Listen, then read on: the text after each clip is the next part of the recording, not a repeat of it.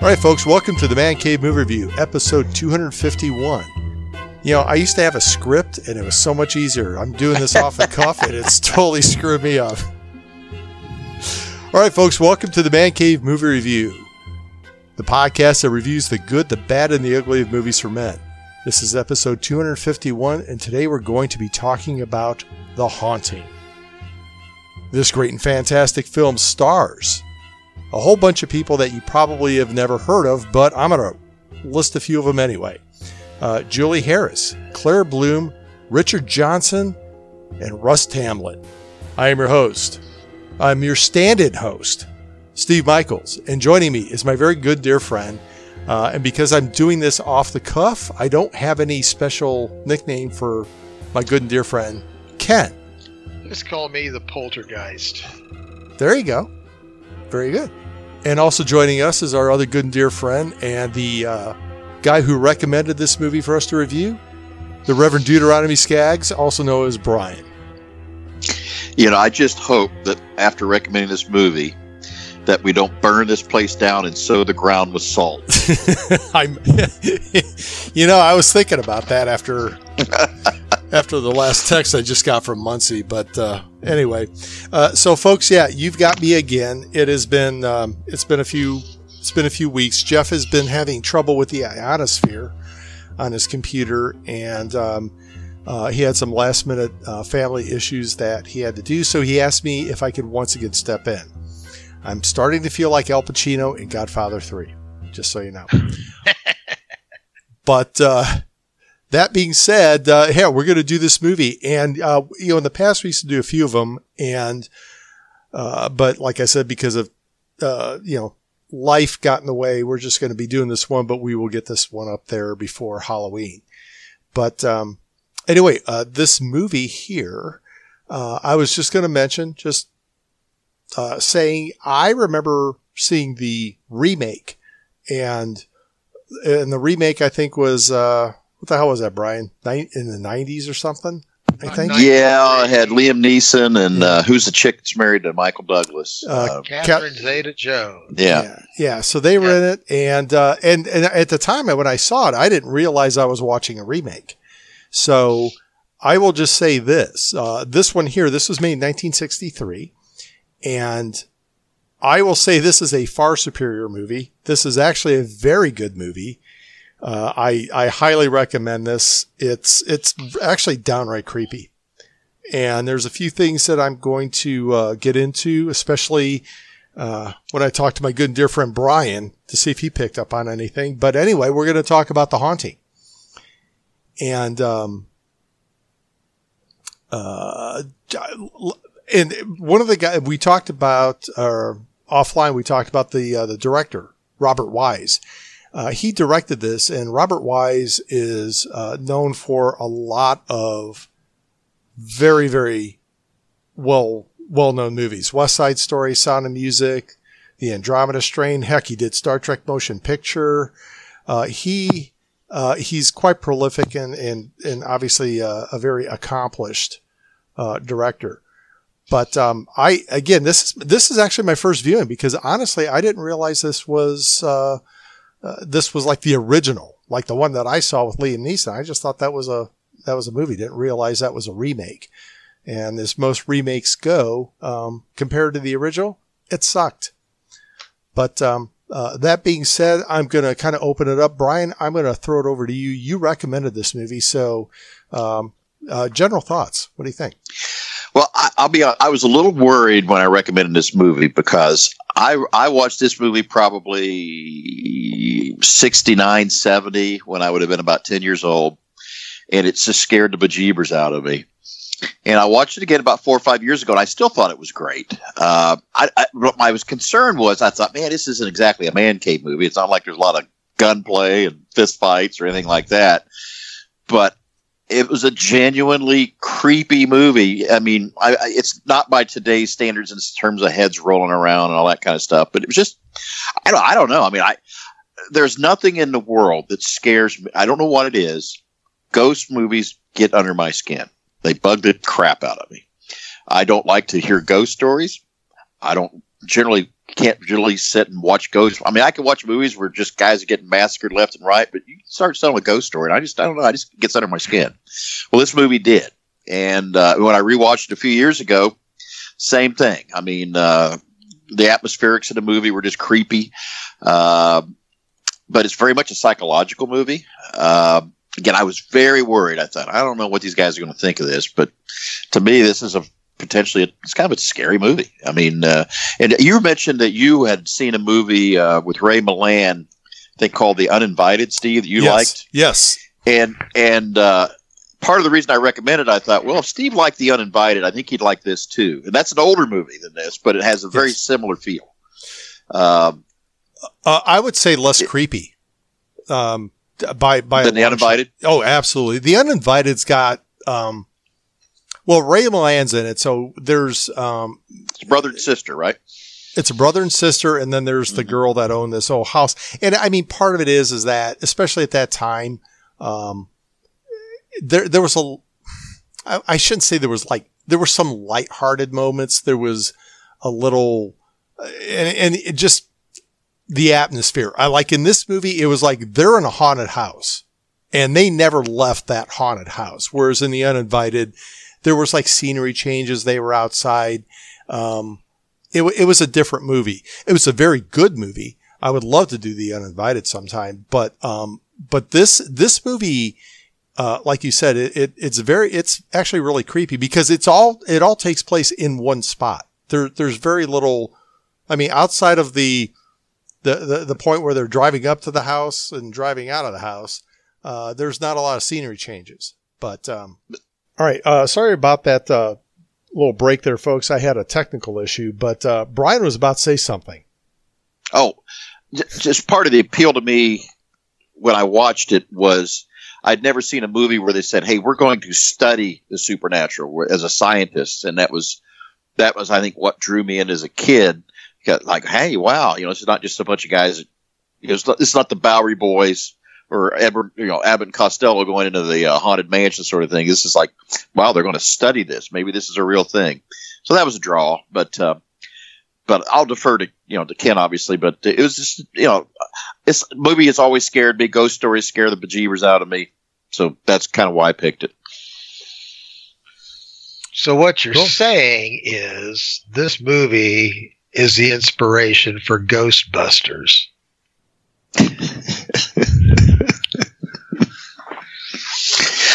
I think so, yes. I actually think it never occurred to me until you just made that statement, but yeah, Ghostbusters is all around using science to understand ghosts and then using it for wacky comedy effects. This is about using science to understand ghosts, but using it for psychological drama, turmoil, confusion. It's a psychological study. I mean, it is. It's far from a classic, slasher, scary movie like we're used to. I'm going to say that since the 80s or so, most horror movies are just piling on more and more blood and gore and things like that. That's not what this is about. It is creepy. It is scary. A thing that got me about this when I started doing my research is just the fact that, when Robert Wise did this, he shoehorned it between West Side Story and The Sound of Music. I mean, those two movies have the very least to do with this genre of anything I can think of. Just goes to his credit as a, producer director. I'd never seen it. I'd never seen the remake. So this was all new to me. It is mostly just shot on sets, although they did a good job designing the sets to make them sort of confusing, claustrophobic, disturbing. I mean, you feel uneasy every time you go in a room, but I sat there having second thoughts about, if this place is haunted and kills people and everything, why do they do such a good job of keeping it all clean and spiffy and all, so people can come in and hang around in it. I'd burn it down myself, but that's just me. But that's my opening thoughts, so I'll hand it back off. Steve? All right. Well, Brian, I'm just going to throw it out there. When I was watching this movie, and actually before I get into that, we should probably kind of preface to the listeners, if I haven't already, we already did, about this is actually the original from a remake. And okay, like I said, the one thing I do want to say about this is that this was made in 1963. So this is actually made before I was born. So it's quite a few years older than me by about like 4 years. But I think it's a very well done movie in terms of the cinematography, the acting. I think the acting was really, really good in it. And again, this is kind of one of those movies that I think when you watch for the period it was in, it was kind of groundbreaking in terms of just how creepy it is. I mean, I've got to throw in. Sure. This thing consistently gets high ratings. Many very influential people in the film industry hold this film in high regard in terms of its effect on horror movies. It's Coppola's favorite. Scorsese's favorite, I think. Oh, Scorsese. I'm sorry. My bad. Yeah, it's really good because it is all, a lot of it is all psychological. You never actually see a ghost. No. You hear things. The breathing door. Just when I watched this, I about shat myself when I was a kid when that happened. I'm sorry. Okay. I will always remember that. Okay. Okay. So I'm just going to throw this out there, Brian. I'm going to get it out there before I forget. But I worked half day today, so me and Deb actually were watching this in the middle of the day. So we're laying on the couch and we're watching the movie. Neither of us have ever seen this. So this is a first showing for us. And, you know, at one point we were sitting there and it was like there was a couple of scenes where we literally like looked at each other and I go, did Disney fucking rip this movie off for Haunted Mansion? Oh, yeah. When they were going up that stairwell in the library, and I'm sitting there going, Steve, the exact same thing crossed my mind. I go, oh my God, this is Haunted Mansion. This is the opening room in Haunted Mansion. Brian, go back and look at the wallpaper. That same wallpaper. Deb pointed it out. She's like, Jesus Christ, that's the same goddamn wallpaper as in Haunted Mansion. Then there were certain scenes that we kept rewinding and pulling back. There was the one scene where they're kind of walking down this hallway, and it's the one where he's like, oh, let's go in this room, and it was the broom closet. Mm-hmm. It was like the way the whole place was set up. And there's, I'll find it. Deb texted me the article. I'll send it to you. But there's an article where this person wrote that she's convinced the Imagineers or whoever developed it saw this movie and went, oh, we're going to make this the Haunted Mansion. I mean, I'm with you on that because I thought the same thing. I thought, wait a minute. And I go, this isn't the Haunted Mansion, particularly that the tall library room. Yep. Yes, absolutely. That and just the hallways and the breathing door. You know that one part where you go by, you see that door kind of pulsing. Mm-hmm. I mean, they completely stole that from this movie. So I remember watching. I'm like, holy crap, this movie's reminding me of the Haunted Mansion. So anyway, that's so folks, there's our Disney plug right there. Brian and I are big Disney fans, so we had to throw that out there. But I was wondering if you picked that up or not. But well, I told Muncie the other night. I said, you know, turn the lights out, have the kids and watch the movie. And I think it would creep out. I think it creeped out in the dark. You know, Wise made a conscious decision about black and white in this movie. You know? Yes, yeah, that was a decision he made. The movie has got a lot of other undertones in it. There's some sexual stuff going on there that they allude to, and I never even realized it was in there until I'd read about it. But obviously, I picked up on it on the watching of it. Yeah, and so that was there. one of the interesting aspects of this was the writer initially was having that it was a breakdown of Julie Harris's, that she was in a mental institution. Right. And this whole thing was, and they went to the writer, and I can't think of her name, but the lady that wrote the original novel. And what happened was Shirley Wise read Jackson. this novel. What's that? Shirley Jackson. Yes.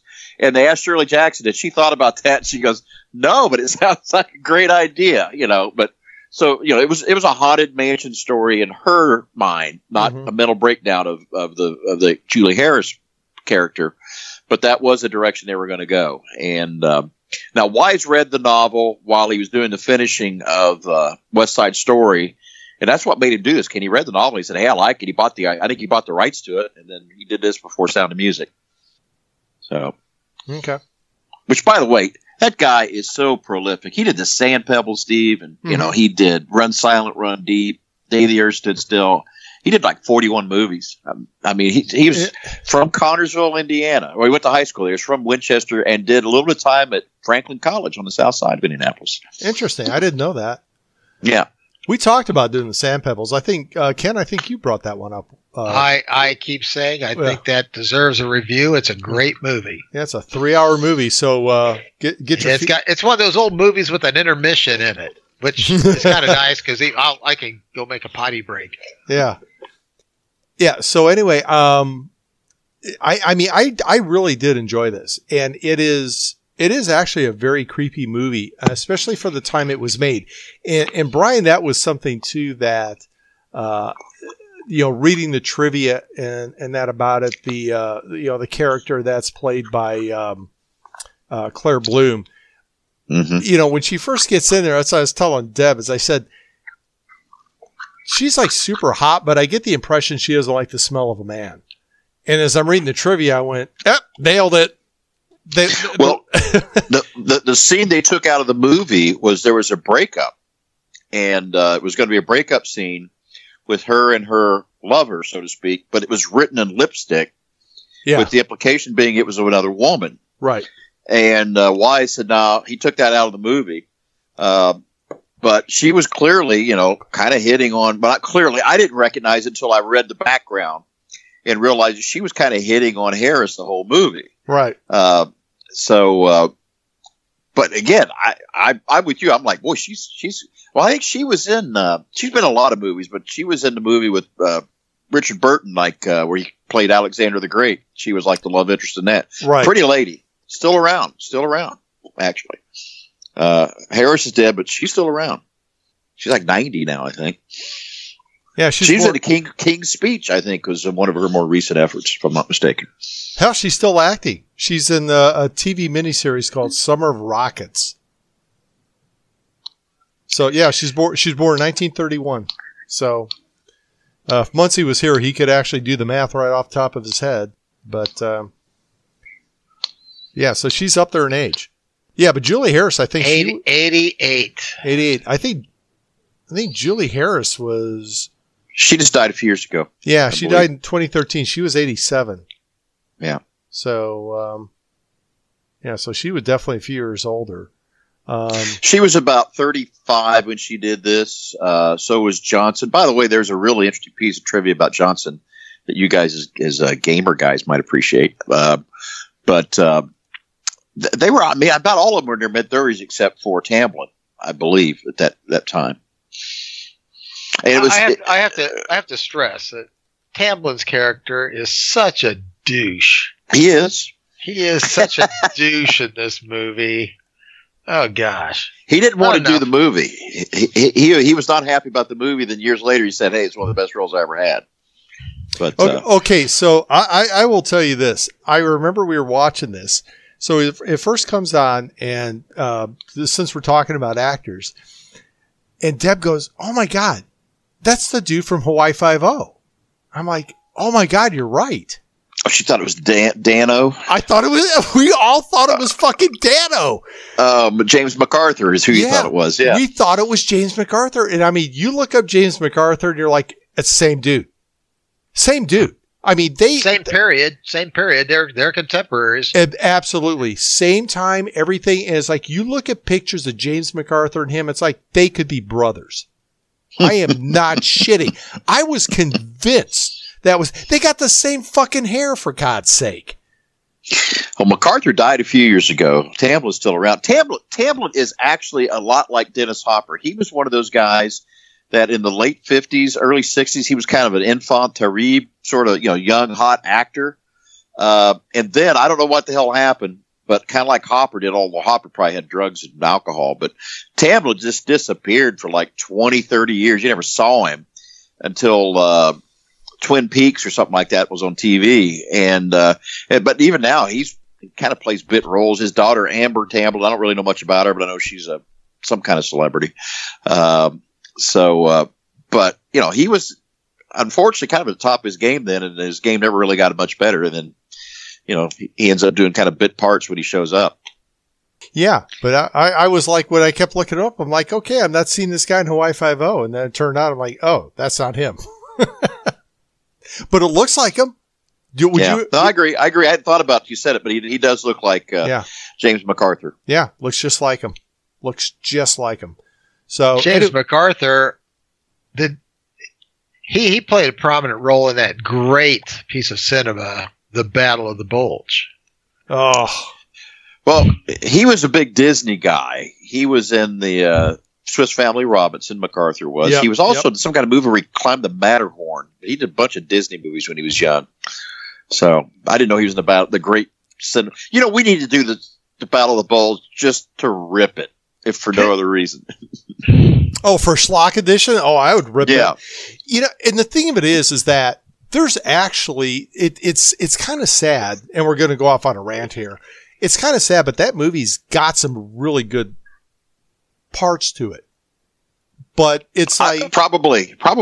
The problem is, it's like it was like a certain author I used to read. He's like, you could take a quarter, you could take a pint of really good chocolate ice cream and put just a couple of dog turds in there. It's still going to taste like shit. And it's like, it doesn't matter how good most of the movie is. If there's dog shit in it, it's going to taste like dog shit.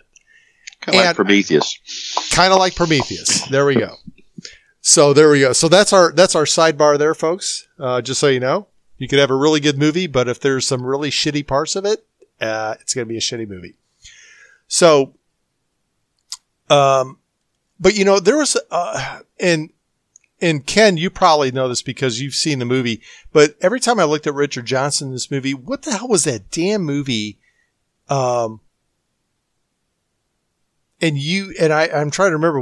I brought it up in another podcast. I thought he was the actor in it. It was Forbin, remember the super. Oh, the Forbin. You guys did the Forbin project? We've never done the Forbin project, but I thought this was the actor in that, but it's somebody else, right? Well, the lead in the Forbin project is the guy who used to play in the Rat Patrol. And he played the German, and he's been a big soap opera actor now for the last 40 years. Yes. And I can't think of his name. He was Hans Google or something like that in the Rat Patrol. His name is Raider or something like that these days, I believe. But he's a big soap opera guy. He's been a soap opera guy for years. Eric Braeden, I believe. Eric Braeden is his name. But no, Steve. I mean, he had the great Susan Clark. It's just a similar look.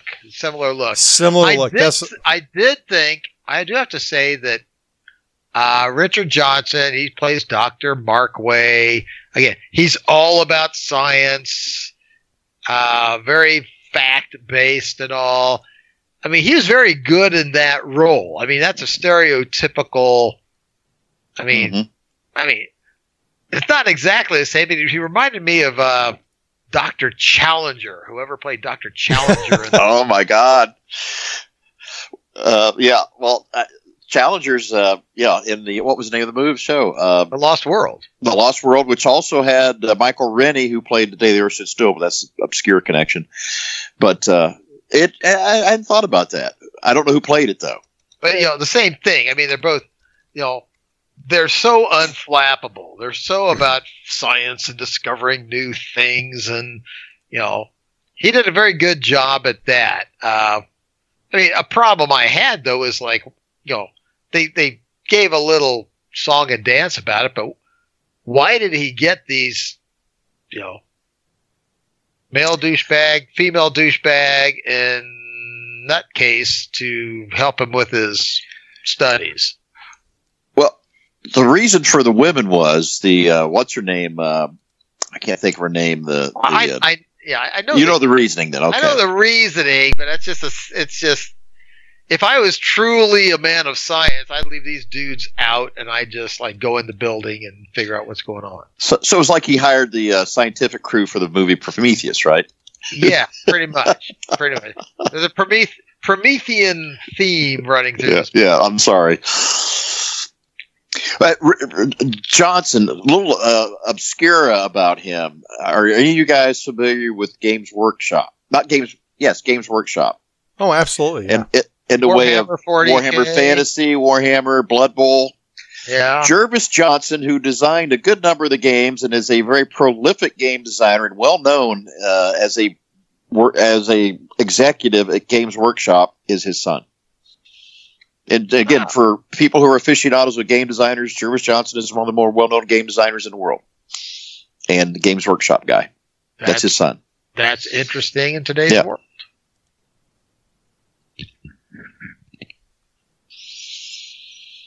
You're just a font of information. Well, it was obscure that I looked up when I looked up his kids. It says father of Jervis Johnson. I'm like, I know who that guy is. I've seen him before. And then there was a particular actress that appealed to Steve in this movie. Yes, I think. Yeah, there is. There is a particular actress that appealed to me in this movie, and I saw her as soon as she stepped out of the car. I was, holy shit, that's Lois Maxwell. It's Miss Moneypenny. She's got an interesting history, too, just in general. Yeah, she does. But, she played the wife of Richard Johnson. She was Grace Markaway. She was Dr. John Markaway's wife. But, yeah, she was in this. And I remember as soon as she stepped out of the car, I was like, holy shit, Moneypenny. What is Bond going to... She had done two Bond... She had done a Bond movie the year before, and she was doing the second Bond movie, I think, the same year. So she was well on her way with the Bond films. Right. How many times did she play Moneypenny? Oh, God. I think up through 1970, didn't she? Yeah, I thought I read that somewhere. Yeah, she was Moneypenny for the longest time. Oh, yeah. I'm looking here. I just pulled her up through 83. Oh, no, back up. 85, A View to a Kill. Oh, yeah, she's playing it even when the Moore was in there. So, yeah. Yeah, she did Octopussy, For Your Eyes Only, and A View to a Kill. Interesting lady. She left home at age 15 and joined like the equivalent of the WACs or something in World War II, if I'm not mistaken. And then when they realized that she was under 18, she had to leave it, I believe. Then she studied film with Roger Moore, if I'm not mistaken, I believe, after that. But kind of an interesting lady. Wow.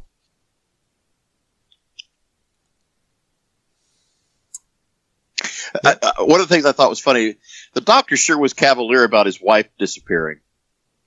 Did you catch that? It's like, he was not, I mean, even his wife's gone. He said, we need to get you out of here. You know, where's my, I'd been in a panic about my wife as opposed to wanting to get Julie Harris off the premises. I'm just like, hey, that's a little out of character, or he doesn't give a shit. One or the other. Well, he did. I mean, you picked that up. At least I picked that up the whole time. Like he could care less about his wife. I mean, I think you're right. All she does is sit around and think, "Oh, you should not engage in your scientific efforts." And he was like, "Screw you! I've got ghosts to study here, woman.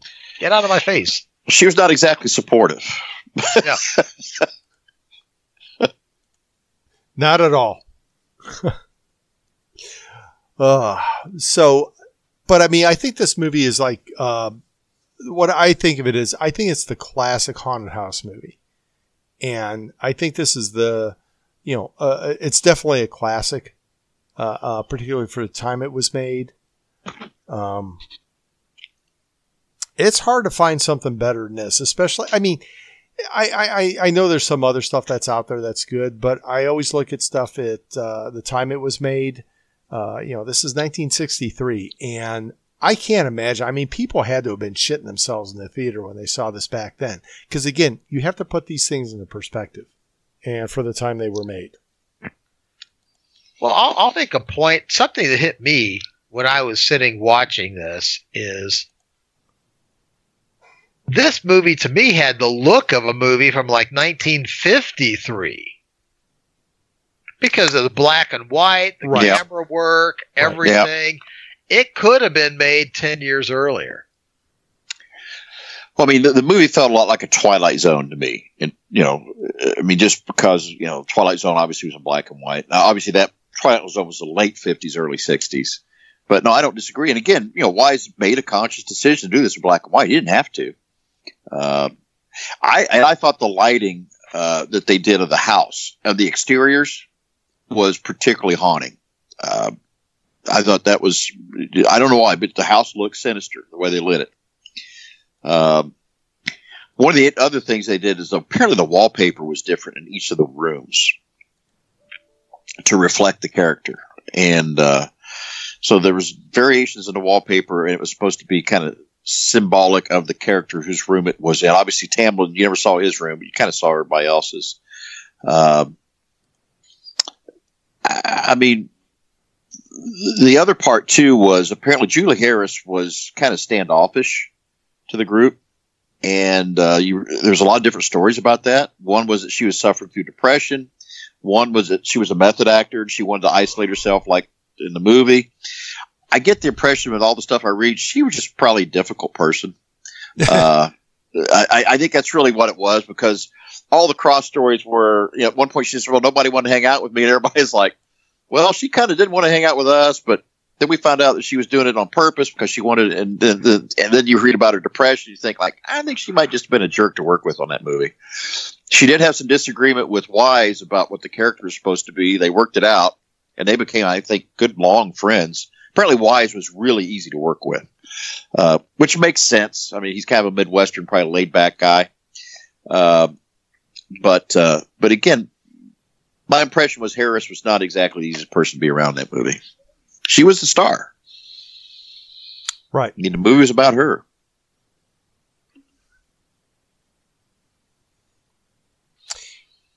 Well, that's what I read. I mean, she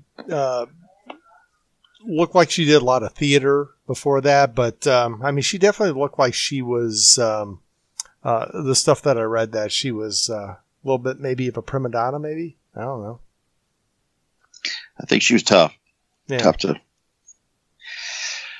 And I don't think Jordan had done, not Johnson, excuse me, Johnson had done, I think this is probably his first leading man opportunity, was my guess. I think that sounds right.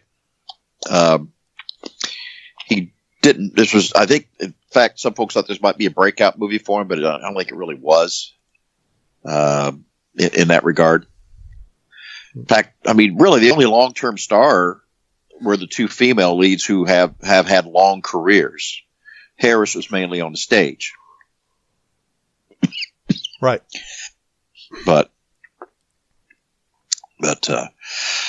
again, there's some story that I've not seen, but apparently Russ Tamblyn had some kind of experience in the real house in the back of the house in the graveyard that I've not been able to identify what that is, but apparently it's on the DVD of the movie that something happened that terrified him. So I don't know what that was. Wow. Yeah.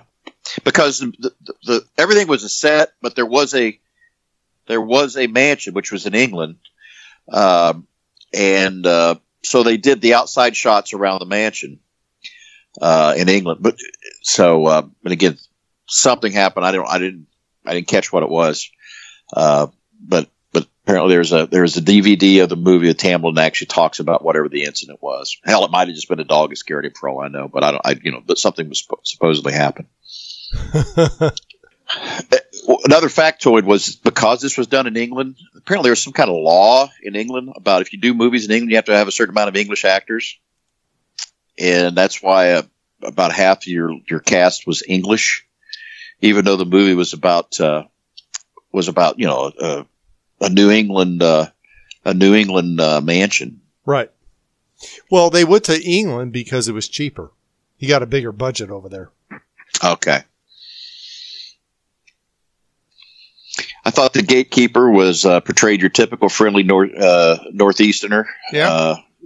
He came off as like, well, that's it. That's the welcoming, arms out Northeastern sort of personality. They are friendly people up there, aren't they? The sure came off that way. Wow. His wife made me think of the housekeeper, or no, his wife made me think of what's her name, Frau something in Frau Blucher. Frau Blucher.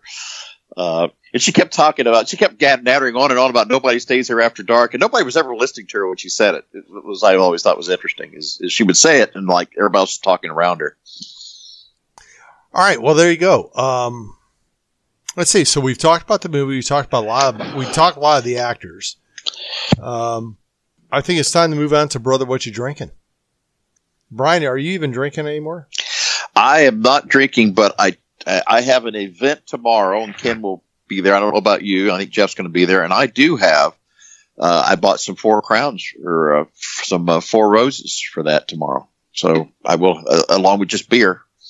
Okay. Got a lot of Yangling for tomorrow. All right, but I would be there, but I do have some prior commitments. No problem. But well, just so you know, I have been sitting here drinking. Well, I've been drinking since this afternoon, but lightly drinking. But I have been drinking some BrewDog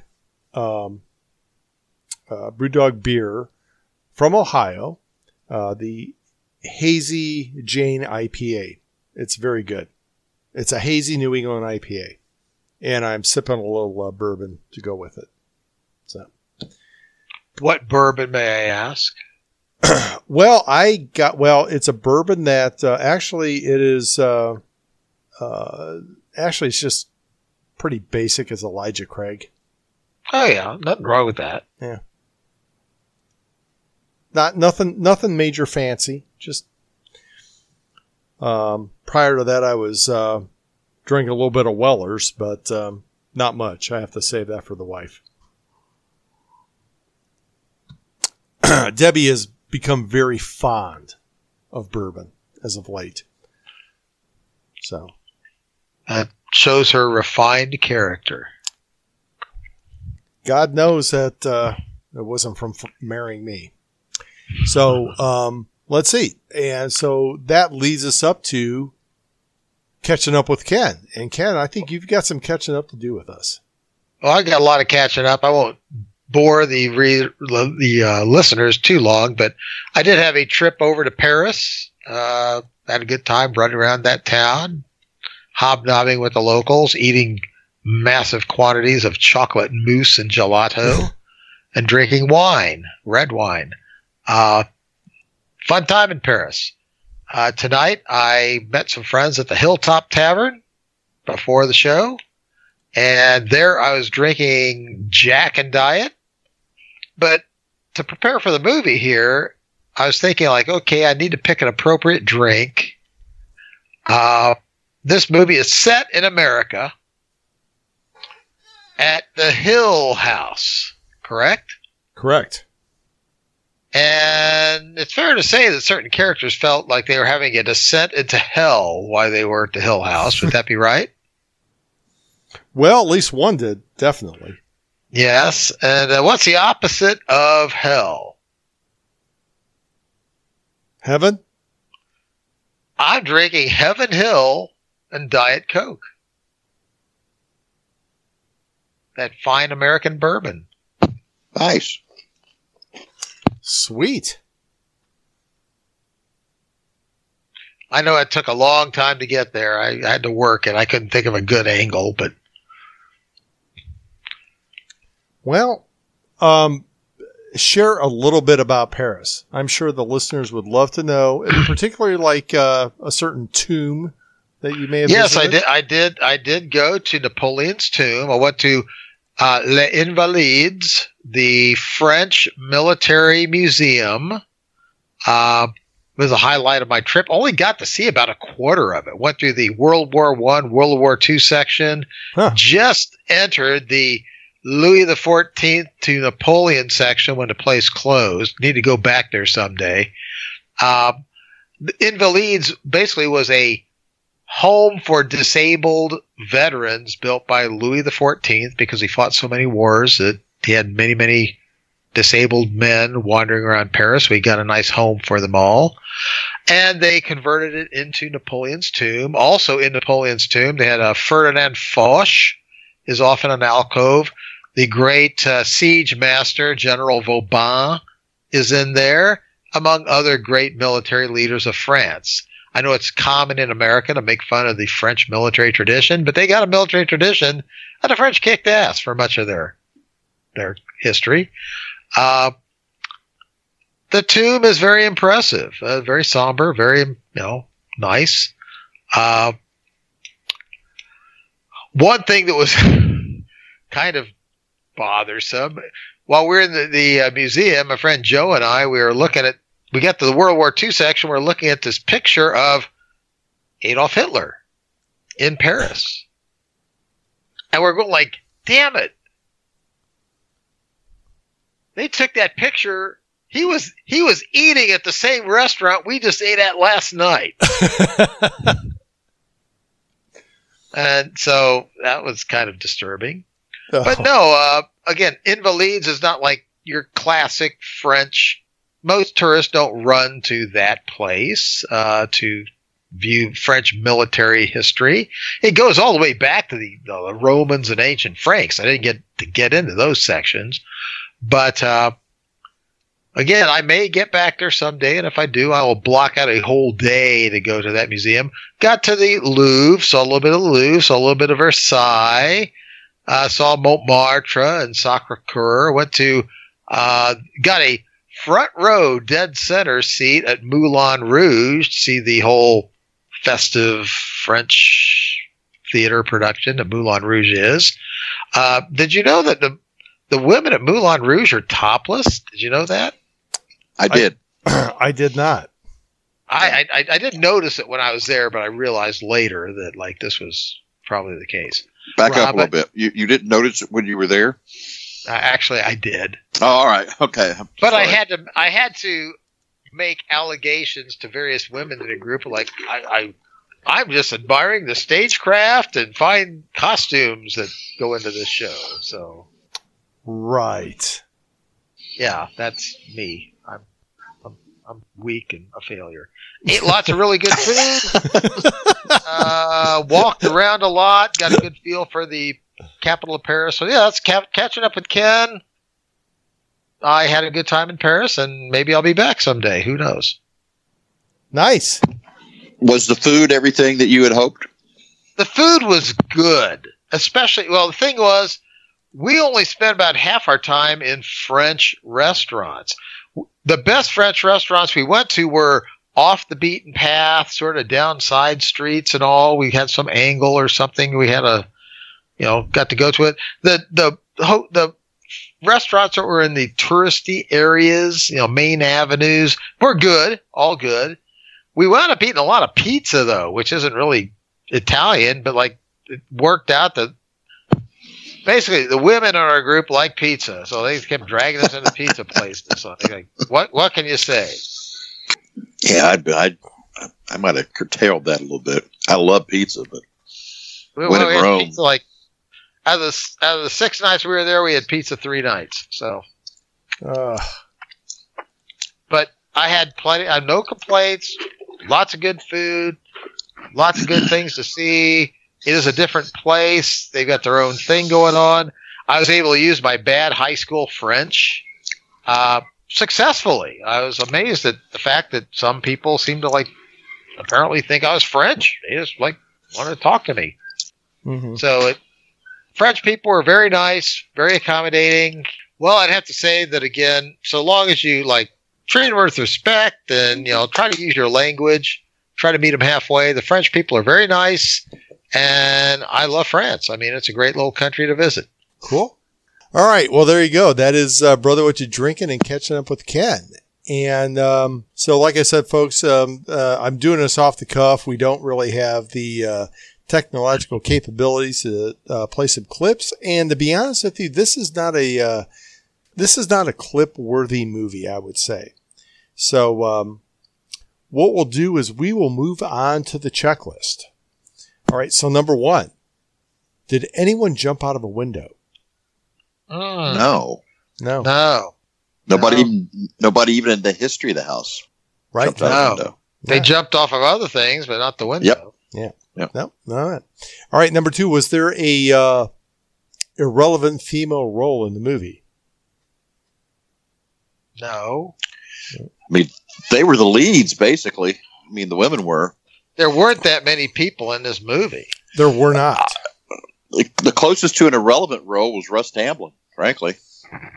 Yeah, actually. I hate to be honest. You're right. Was. You're absolutely right. It's like, why was he there? I think he was there because it was a 1963 movie, and you could not have a man and a woman, or a man in a house alone with 2 other women. It would have been too, like, whatever. So, Risque. Actually, that might. I mean, that was back when they were doing.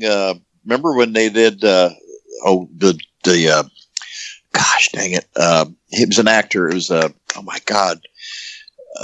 He and his wife, Rob Petrie, Dick Van Dyke Show. oh yeah, Their beds were separate, and I think even when somebody was laying in a bed, you always had to have like 1 foot on the floor or something like that. So there was some Right. weird things going on back in those days when it came to the movies. yep, absolutely. All right, let's see. Was there a Wilhelm scream? All right, was There there? were screams, but they were not of the Wilhelmian variety. Right. Let's see. I would say, could the female role be better played by Tawny Kitaen? Like in her prime, I don't know. She definitely could have played the Theodora role. Theodora was pretty hot too, but yeah, Tawny Kitaen's always going to be hot. Yeah. What can I say? Right. I'm just going to pass this one. There was absolutely no AT montage in this movie. just saying. No, it's not an action movie. No, not at all. It's a psychological movie. All right. And last and certainly not least, was there a Babylon 5 reference in this movie? And as we discussed earlier, yes, there was. Russ was. Tamblyn played in Babylon 5. Yes. Captain Maynard. That's right. In the deep exploration ship. So you remembered it too then? I remembered it too. As soon as I realized he wasn't the guy from Hawaii Five-0, I looked it up. I went, oh, son of a bitch. That's the guy that played Captain Maynard, Episode 1, Season 2, B5. Correct. Wow. So, yeah. That's, I'm just going to say right now. Who'd have thunk? Yeah. Ladies and gentlemen, it's not too often you could pull a movie that far back That's exactly right. where we get a B5 reference. There's only been a couple of others where we've gotten a B5 reference from something that old. So, but anyway, all right, there you go. That is a checklist. So we're now moving on to the Man Cave movie review of this great and fantastic film. Unless Ken wants to do movies of 1963. Actually, we have to do the top 10 movies of 1963. God damn it.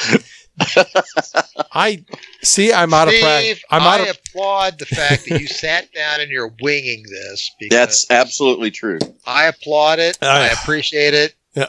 But yeah, normally you would have scripts, you'd have whiteboards, you'd have your staff with the teleprompters. I know. And they're still collecting unemployment. Sons of bitches.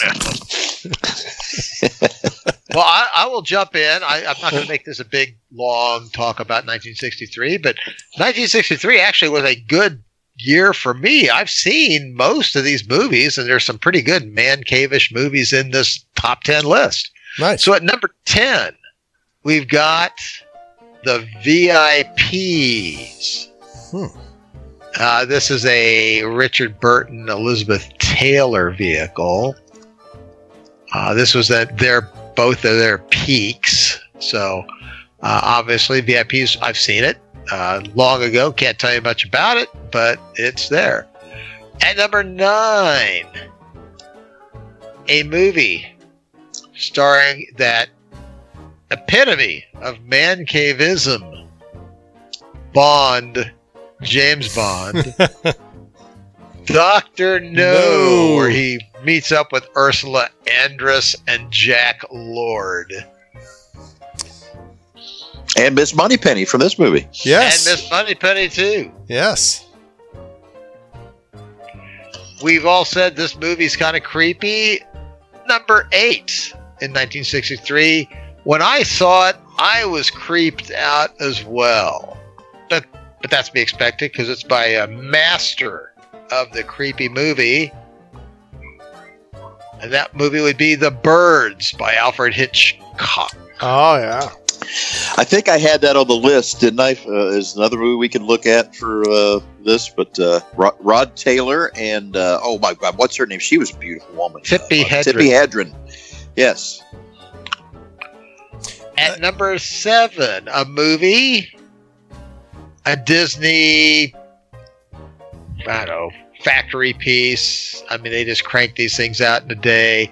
But I can tell you, I can remember seeing this movie at the drive-in when I was a young little kid.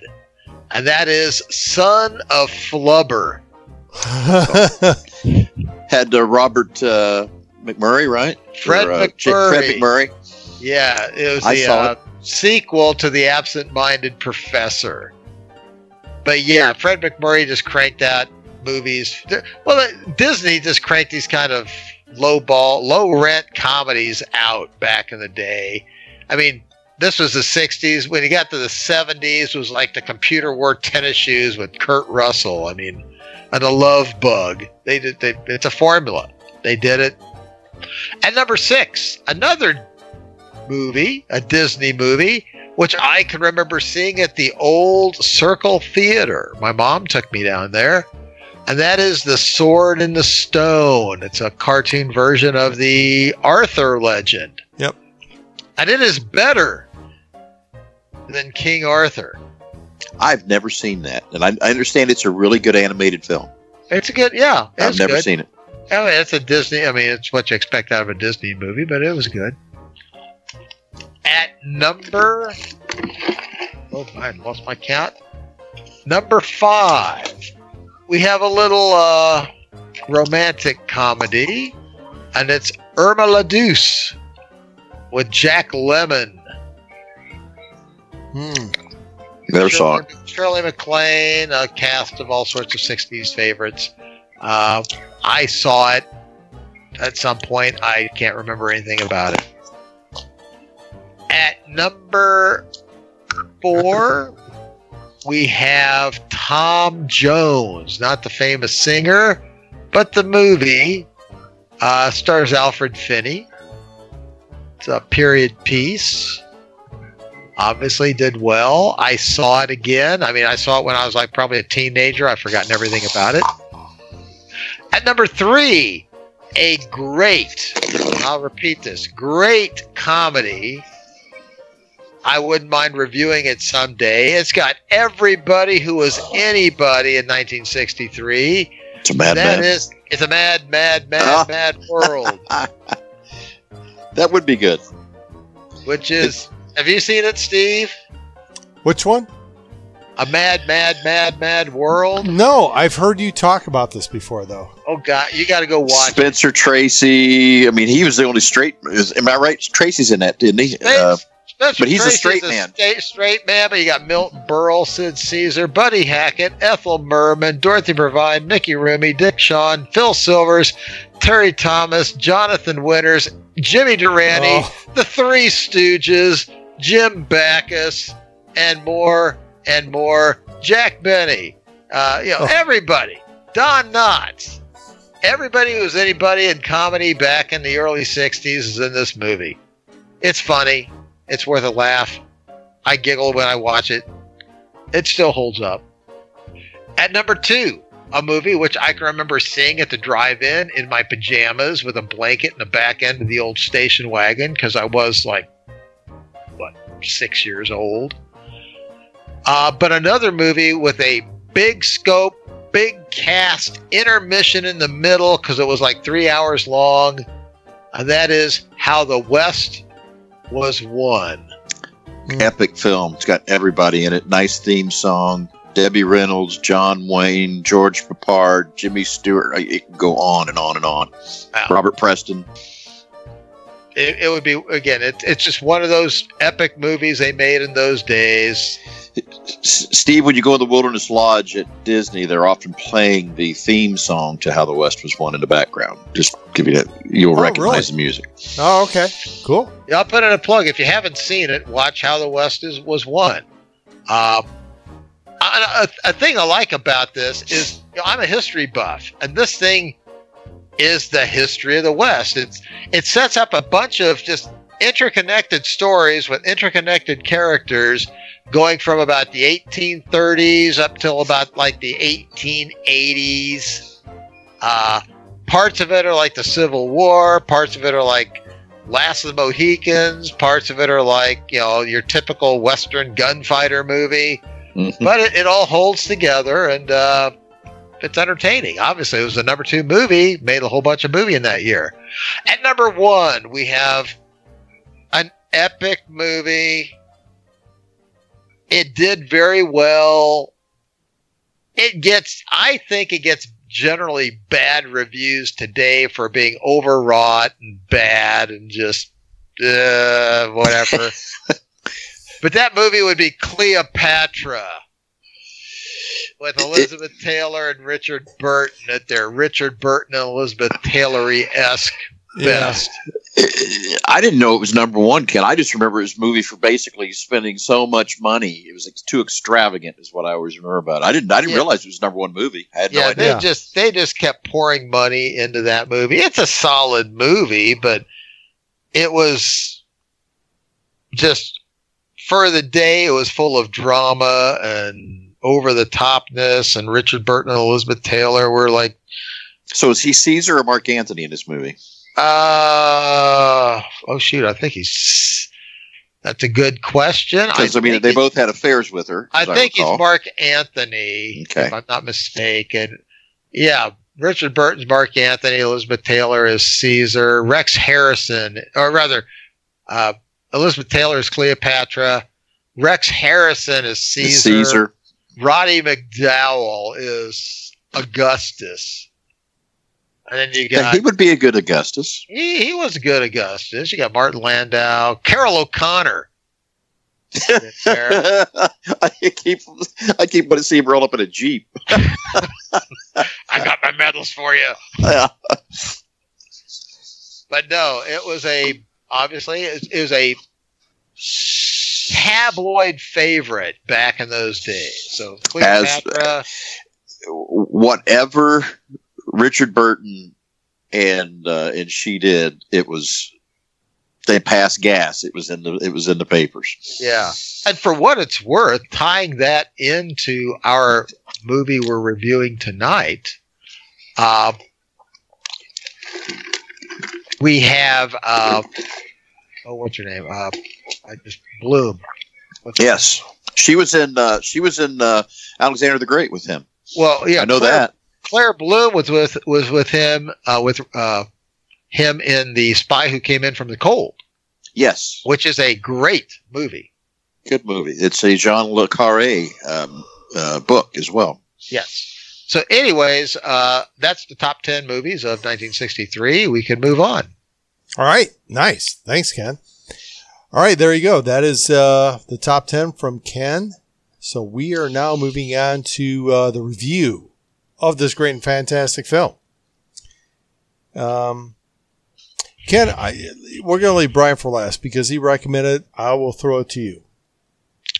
Well, I got to be honest. I watched this movie and then I did my research. So as I watched the movie, I didn't know that it was like so highly regarded by all these experts and held out as a masterpiece and blah, blah, blah. And all I could think, I'm sitting here on my couch watching the movie. And at the time I had to say well, I can't really say I liked it. I don't hate it. It was solid. I was entertained. It had a lot of nice edges. It's dated. It looks older than it is. It's got some good actors. It's well written. It is tense. But I'm going to give it a 5.75. That's tough. That's just me. I mean, who knows more about cinema, Martin Scorsese or me?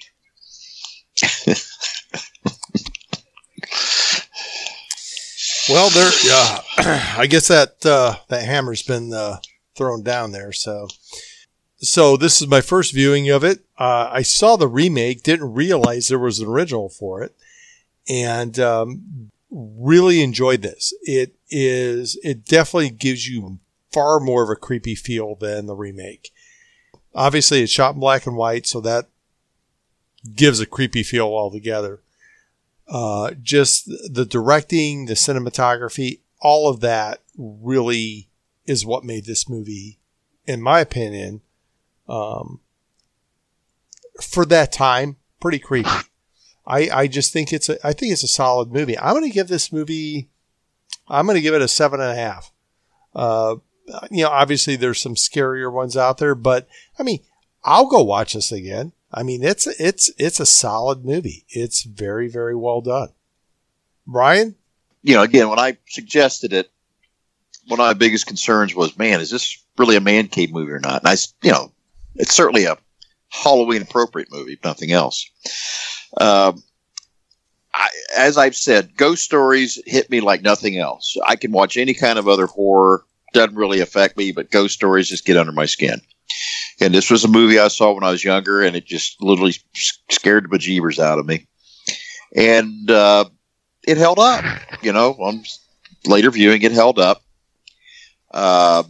Great cast. Very much a psychological drama, Ken. As you said, that's basically what this movie is. There's really no action per se in this movie. All that said, I'm going to give it an 8.5. I understand. So, all right, nice. I agree. I respect that. That's a good rating. All right. So there you go. There you go, folks. That is the Man Cave movie review of this great and fantastic film. So again, hold on a second. Corbin, go away. Sorry, folks. My dog is bugging me right now. That is our rendition of a scary movie for the month of Halloween, as I used to call it, or October. God damn it, Corbin. I'm trying to... Is that dog humping your leg? He's wanting to play catch. I swear to God. Well, he's just got to bring it back if you just throw it across the room. That's what he's supposed to do. Well, the problem is if I throw it over in the corner where he can't get it, he'll start barking. All right, folks, there you go. That is it with the Man Cave Movie Review. Episode 251. Am I right on that? Yeah, 251. So there you go. Hope you like this show. So I'm your host, Steve Michaels. I take that back. Temporary host, Steve Michaels, signing off with my very good dear friend, Ken. I like I said, I did this off the cuff. I don't have a name for you. So my good dear friend, Ken, signing off. My house wants me. My house must have me. I cannot leave my house. Just be careful driving when you leave your house, all right? I'm always careful driving. Because I'm in a company car. The company would look askance if I wrecked my car. Very good. Nice. All right. And saying Aver, adieu, and Wiedersehen is our other good dear friend, the Reverend Deuteronomy Skaggs / Brian. I got nothing funny to say here. Yeah. Other than Happy Halloween. Happy Halloween. So there you go, folks. This is our Halloween edition for the Man Cave Movie Review. Hope you enjoyed the show. Hopefully Jeff will get his computer hooked up with the ionosphere and he will be back. But until next show, ciao.